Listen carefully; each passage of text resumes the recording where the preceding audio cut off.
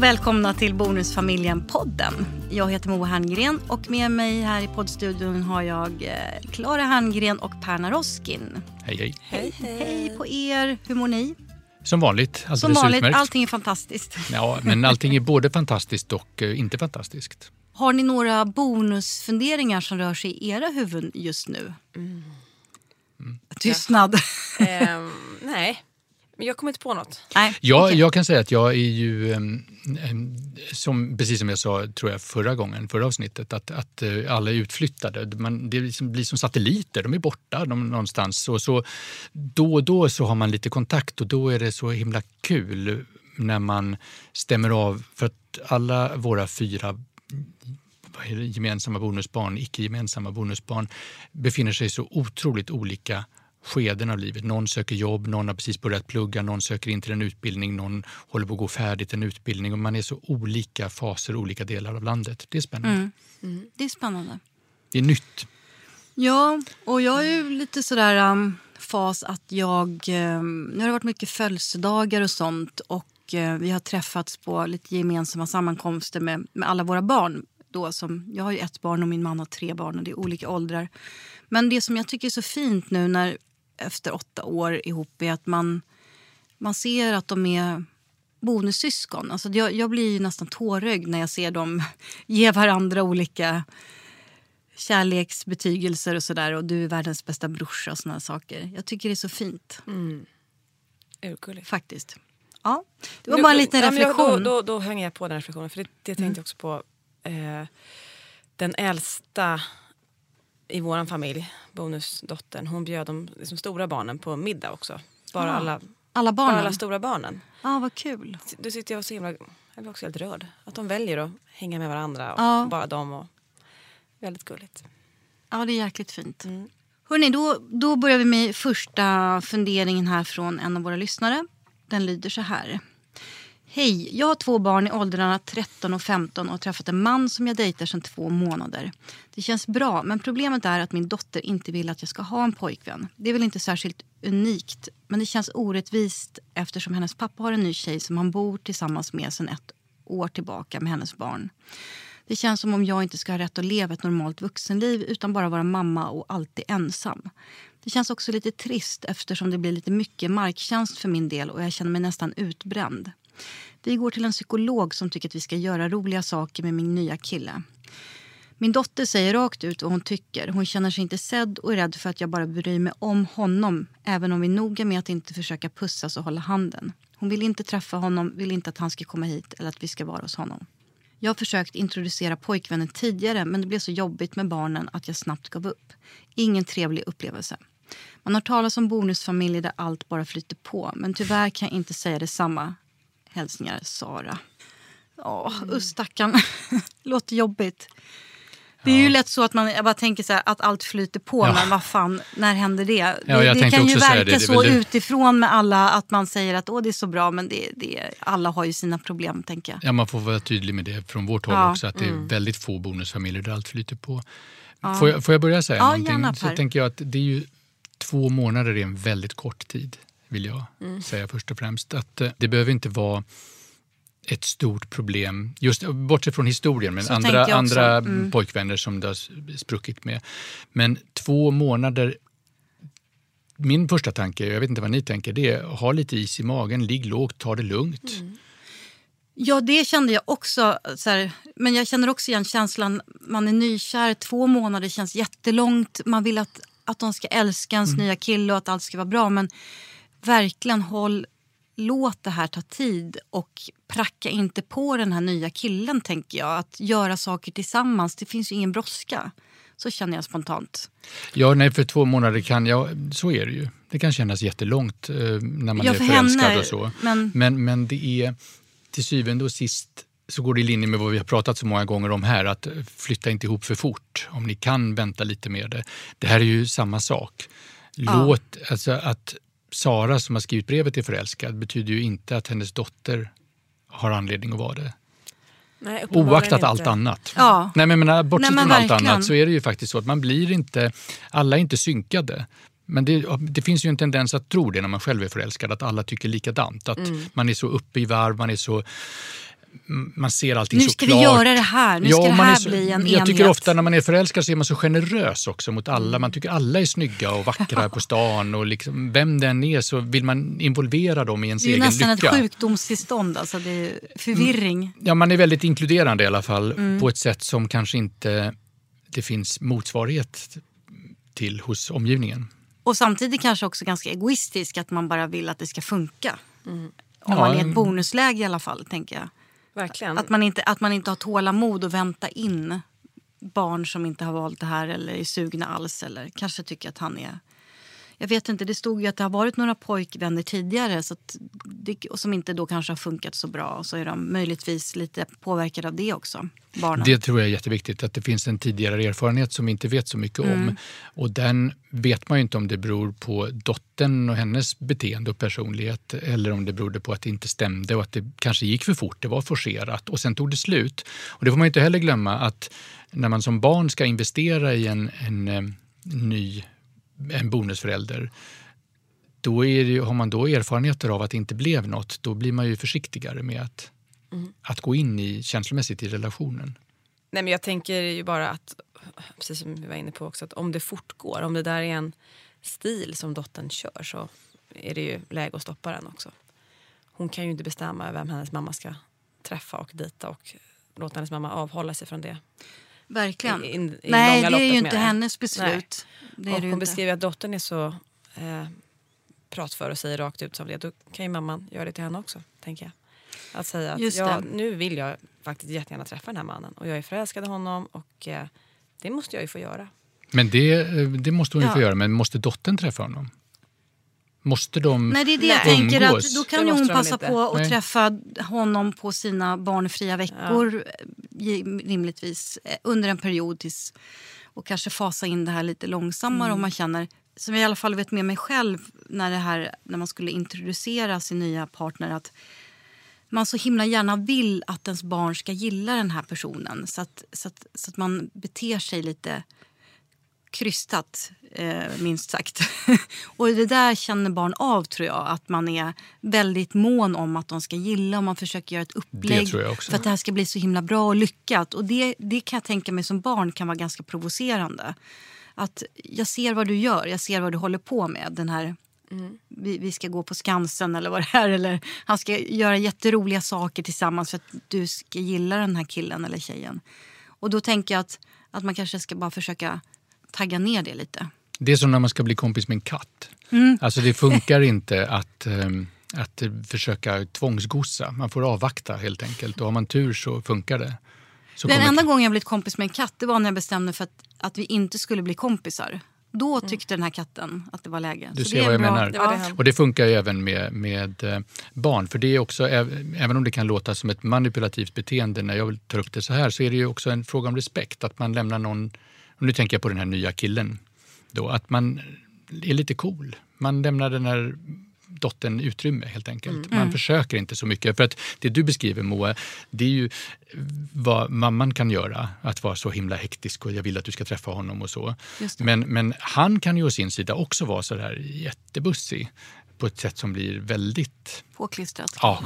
Men det beror också återigen helt och hållet om vilka de här personerna är. Om mamman generellt tar lite för mycket hänsyn till dottern som kanske vill väldigt mycket och låter liksom, hon styr och ställer i den här familjen, då måste ju mamma sätta lite gränser. Och jag tänker också i långa loppet, om hon vill fortsätta träffa honom och verkligen vara tillsammans med honom, ja då måste ju de träffas också. Ja, men det är ingen som säger emot. Det håller jag helt med. Men däremot så i början så månader, jag håller med. Man kan ligga lite lågt, man kan ta små steg i taget och precis som Moa också är inne på, inte vara så angelägen, vet jag inte om Sara är det. Men det är mycket som du säger, Moa, man vill ju så mycket. Man kanske blir lite forcerad och lite flåsig. Nu vet jag inte, min spontana här när jag läser att de har gått till psykolog efter 2 månader, det känns kanske också lite så här...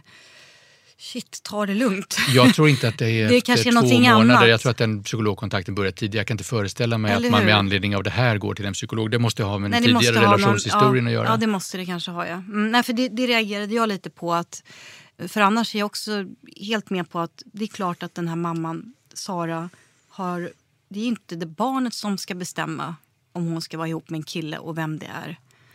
Men hon kan inte heller pracka på barnet så här snabbt. Men jag har ett par saker som jag ville hinna få med där i det. Och det ena är det där med att gå till psykologen och prata och få det där rådet. Gör roliga saker tillsammans. Låt det, utan att veta någonting om kontexten och med respekt för att jag inte känner till det, så är det inte i första hand vad jag skulle tänka som rekommendation. Nej. Utan precis som vi har varit inne på, mycket mer ligg lite lågt, ta det lite lugnt, lämna lite utrymme, men var tydlig med, precis som du var inne på Klara, det är inte dottern som bestämmer. Fast det är svårt att veta själv tycker jag efter 2 månader om man kommer att tillbringa resten av livet tillsammans eller 10 år eller vad man ska göra. Det är jättesvårt. Så det är ytterligare en anledning att ligga lite lågt. Jag tror så här, istället för att göra roliga saker tillsammans så handlar det om att gradvis och försiktigt med respekt men tydlig i sin avsikt nöta in vardagen. Därför den här dottern har då sagt tydligen i psykologsamtalet att hon är orolig för att mamman inte kommer att bry sig om henne. Eller var det inte riktigt så? Jo, det var att bara bry sig om honom. Hon känner sig inte sedd och är rädd för att jag bara bryr mig om honom. Det är jättebra att de inte håller på att pussas och hålla handen och markera sin gemenskap på det sättet. Det är jättebra. Men det märker man ju ändå. Då får man tänka så här. Efter några månader så lägger sig en förälskelse och övergår då i kärlek eller så tar förhållandet slut. Och då blir det ju annorlunda. Så dottern har ju en korrekt upplevelse. Alldeles oaktat vad hon ska få sätta för gränser eller säga till. Så har hon ju rätt just nu. De är en förälskelsebubbla, hon är utanför. Precis, de är just det just nu. Men sen det här med att hon inte skulle betyda något och ta tillräckligt mycket plats. Det kan man inte ändra på eller övertyga henne om genom att gå på Gröna Lund tillsammans. Nej. Utan det kan man bara övertyga om att visa i vardagen att titta, det finns plats för oss alla i det här. Och det tar tid. Ja, jag kände också det att det här gör roliga saker tillsammans är lite fel i det här läget. Det är inte fel att göra roliga saker tillsammans, men Nej, men det blir ju alltså roliga saker tillsammans. Jag vet inte vad som är roliga för dem, men det kanske är att gå på bio eller resa någonstans eller gå på Grönan eller vad det nu kan vara. Jag vet inte vad de tycker är roliga saker. Men per definition är roliga saker alltid ett undantagstillstånd från vardagen. Det vill säga det är någonting lite extra. Och det den här dottern behöver är ju övertygad om att i vardagen så funkar det. I vardagen kommer hon inte bli utkonkurrerad av den här nya killen. Mammas nya kille. Sen är det en sak till, får jag, när jag ändå praddrar på, för jag tänkte så mycket på det här då. Det är det att man måste också tänka in i att det är svårare för ett barn att acceptera att förälder nummer 2 inleder ett förhållande med någon annan. Nu kan det ju vara så att man har väldigt olika relationer till mamma och pappa. Men jag märkte ju det på mina barn då. Att de ganska tidigt efter skilsmässan så träffade min förra fru sin nuvarande. Och det gick väldigt bra. Mina barn hade inga stora problem med det överhuvudtaget. Men sen när jag träffade någon och det började lite mer på allvar, då var det väldigt svårt. Därför att då är det, tror jag, så att man står ut med att man är invaderad i sitt ena hem av en ny person. Därför att man vet att man inte har det i det andra. Man är själv i det andra. Och så plötsligt så ska den frizonen försvinna. Det är väldigt förståeligt. Ja, jag tycker det är väldigt förståeligt. Och jag tror att det också kan spela in i det här fallet. Eftersom pappan redan har ett annat stadigt förhållande med dessutom bonusbarn inblandade. Ja, det är på något sätt sista utposten. Ja. Snälla, inte det här också. Att jag pallar inte. Nej. Det är ju förståeligt verkligen. Ja, men det är en jättebra analys tycker jag. Och just det där att sätta sig in, absolut att man ska så här, sätta gränser. Jag måste få ett vuxenliv, men också sätta sig in i de här situationerna. Hur det känns för barnen. Att det inte bara handlar om att jag inte vill att du ska ha någon ny pojkvän. Utan det handlar om att jag vill ha ett liv som inte är invaderat. Så så att man ökar den förståelsen känns ju superviktigt.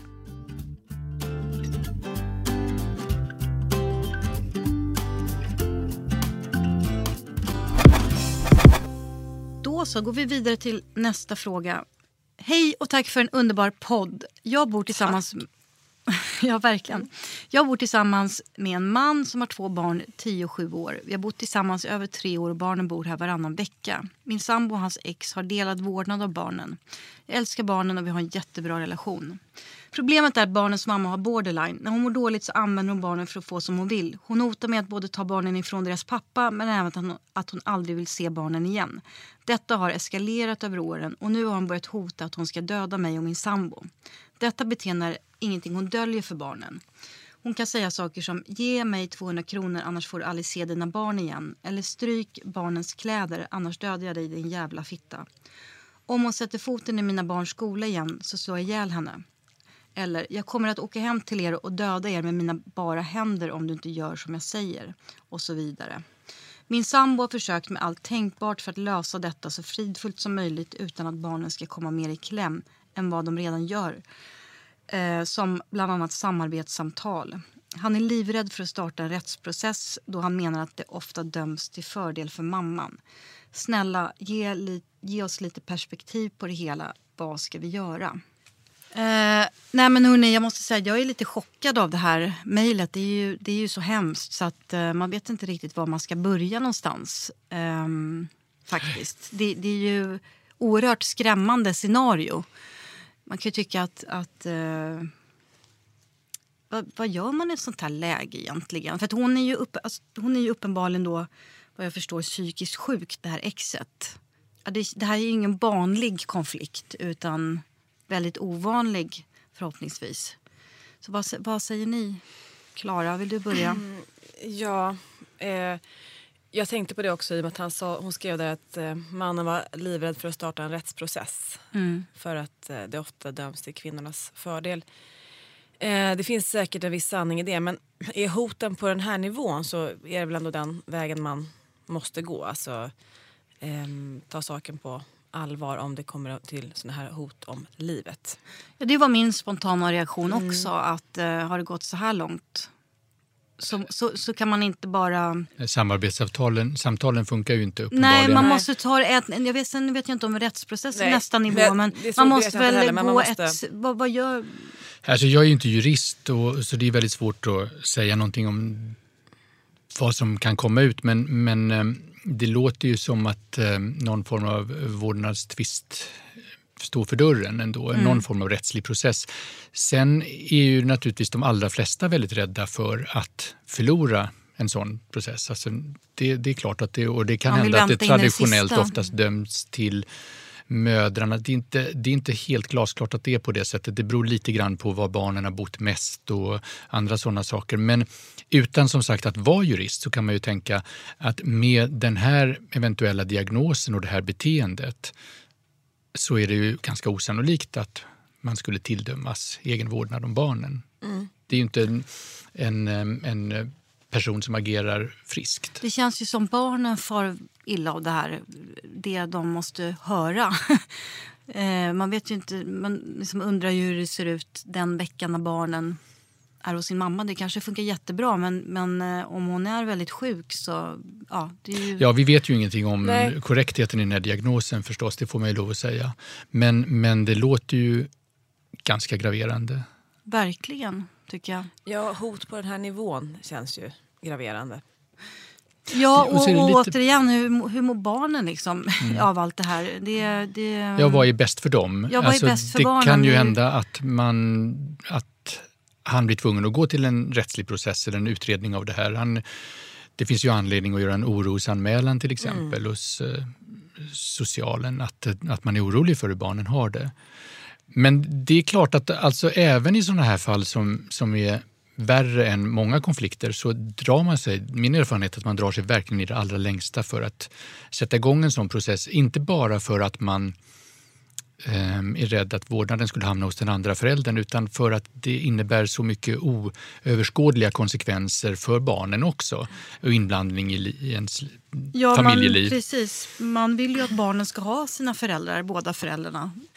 Det är väl en självklarhet, men jag tänker här är det ju... Ja, men det är jobbigt också, även om man vill det så är det jobbigt att bli skärskådad och granskad av sociala myndigheter och ord för står de mot kommer ord naturligtvis också bli granskade, ord står mot ord och allt. Ja, det är en möjligt. väldigt hård och jobbig process. Och det är svårt tycker jag återigen att ge råd när man vet så lite om en sån här väldigt allvarlig situation. Ja, men man kan ju säga så här tycker jag, även om vi vet väldigt lite om det jag blir undrande över det är om de uppfattar de här utfallen, de här otrevligheten och de här invektiven som hon tydligen öser över dem och som vi fick några exempel på, om de uppfattar dem som mer ett uttryck för ett dåligt humör och vrede och så, eller om de uppfattar dem som faktiska hot, att de är rädda för sin egen säkerhet. Att hon ska göra någonting eller om det är mest att hon skriker och är otrevlig. Är det ett verkligt dödshot, då känns det ju som inte någonting att vänta på. Eller som du säger, är det väl att hon är väldigt grov i sitt sätt att uttrycka sig i vrede. Ja, och man lutar ju åt, när man hör brevet då, så lutar man åt det senare. Eftersom man ändå har försökt med samarbetssamtal och så. Om man står under ett faktiskt hot och är rädd för sin egen hälsa eller sitt liv, då är det klart att då är det ju en polissak. Det finns ju inget att välja på. Och sen kanske det är så att de upplever de här hoten, eller vad vi ska kalla det för, lite olika, hon och hennes man. Hennes man kanske har hört kvinnan längre, precis som du säger såna här saker, när hon blir arg och tar det kanske med någon, slätar över det eller tar med en nypa salt för att han vet vad det betyder. Medan för henne blir det otroligt otäckt när när det blir så grova uttalanden och hon tar dem på allvar och tycker att det är jätteläskigt. Och då är man tillbaka på det Moa sa nyss, att om det nu här är vardagsmat, att hon uttrycker sig under sina sjukdomsskov eller vid olika typer av motgångar och så där på det här sättet, så är det ju verkligen ingenting som barnen ska vänja sig vid i sin vardag, att ha det på det sättet. Nej, jag får i alla fall ont i magen när jag tänker på hur jobbigt det måste vara för dem. Ja, därför att den här typen av diagnos, om det nu är den rör sig om, så är det ju så skarpa växlingar mellan olika ställningstaganden. Och det är det som vi hörde i brevet också, att hon hotar både med, eller antingen med att ta barnen från deras pappa eller att hon aldrig vill se dem igen. Och det där tyder ju på en inkonsekvens när man tittar på det utifrån. Men är man barn i en familj och barn till en mamma som växlar mellan att använda en som tillhygge eller att man inte vill se dem igen, så är det ju naturligtvis oerhört hemskt. Jag känner så där spontant, det här måste ni ta tag i nu. hur man går vidare på något sätt, nästa steg efter samarbetssamtal. Jag har några förslag. Ja, vad bra, Per. Någonting sådär som man tänker i alla fall. Och det är ganska krassa förslag, men som i de snarlika fall som jag har varit inblandad i. Det första är att dokumentera. Okej. På band eller på... Ja, det här låter ju så hemskt när man säger det, men om vi utgår från allvarligheten som vi alla tre uppfattar i den här beskrivningen av situationen, så skulle jag säga på alla sätt som går, alla upptänkliga sätt. Telefon, samtal, spara arga mejl om det finns sådana, föra dagbok ordentligt. Vad hände då den här dagen och vad man själv gjorde och vad den andra personen gjorde med klockslag och datum och allt sånt. Anledningen till det är att då är det den andra personens skyldighet att komma med, nej men så var det inte alls. På något sätt. Medan annars så hamnar man väldigt lätt i att ord står mot ord och man kan vända och vrida på det med hjälp av ett juridiskt ombud ganska mycket. Men om man har dokumenterat riktigt så man ser vad som har hänt och vad som har sagts. Samla så, bevis helt enkelt så krasst. För det är också det lilla sätt man har som motkraft till sin egen mer eller mindre befogade rädsla att hamna fel i en vårdnadstvist, att förlora i den. Ja, just det. Den här brevskrivaren och hennes man behöver ju samla tydliga tecken på varför situationen är ohållbar och att problemet ligger hos exfrun. Ja. Inte i samarbetsproblem eller konflikter som folk har i gemen.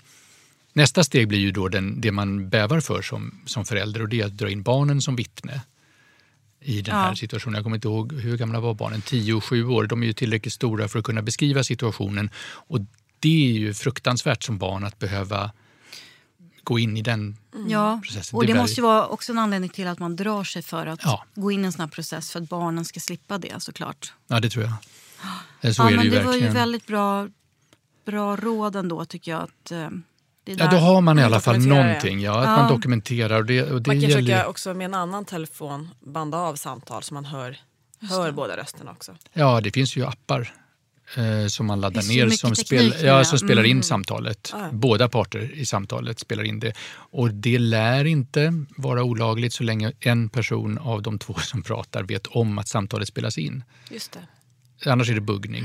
Men det räcker att en person vet om. Och det här, kära lyssnare, vill jag säga med förbehållet att jag faktiskt inte är kunnig på det här området med lagstiftning och så pröva inte här hemma utan att kolla först att det funkar så. Men jag tror det. Det finns i alla fall väldigt lätta sätt att spela in telefonsamtal. Och det där får man lägga till en annan sak av det. Om man skruvar ner volymen lite på allvarligheten i problematiken och hur manifesta de här hoten faktiskt är, så kan det vara så ibland att bara medvetenheten om att man säger jag kommer att spela in det här samtalet hyfsar dialogen ganska rejält. Så att om det inte i första hand är bevis på hur illa den här personen, exfrun, beter sig som man vill ha, så kan man förvarna om att man kommer att spela in, om det mera är verbala utrop liksom, snarare än faktiska hot. Precis. Ja, hörni, bra tycker jag och hoppas att det löser sig. Det är allt vi hinner med idag och... Jag tror inte att det löser sig. Jag tror som Klara, gör något nu. Nej, jag menar inte att det löser sig så. Jag hoppas att de hittar en väg framåt. Nej, det låter som de har gått in i en väldigt jobbig vägg. Men precis, nej, det håller jag med om. Gör någonting nu. Och vi är jätteglada om ni vill mejla oss era frågor. Vi finns på hemsidan bonusfamiljen.se och där finns det också lite information om böcker och Bonusfamiljen tv-serien. Och där finns det också lite tips på vart man kan vända sig om man vill prata med någon, om man har funderingar. Vi sänder Bonusfamiljen-podden varannan vecka. Så att vi ses om 2 veckor igen. Vi hörs! Ja, den här gången hoppade jag över att säga det. Men vi hörs. Vi 3 ses ju. Ja, vi ses. Ja. Ha det bra. Hej då! Hej. Hej.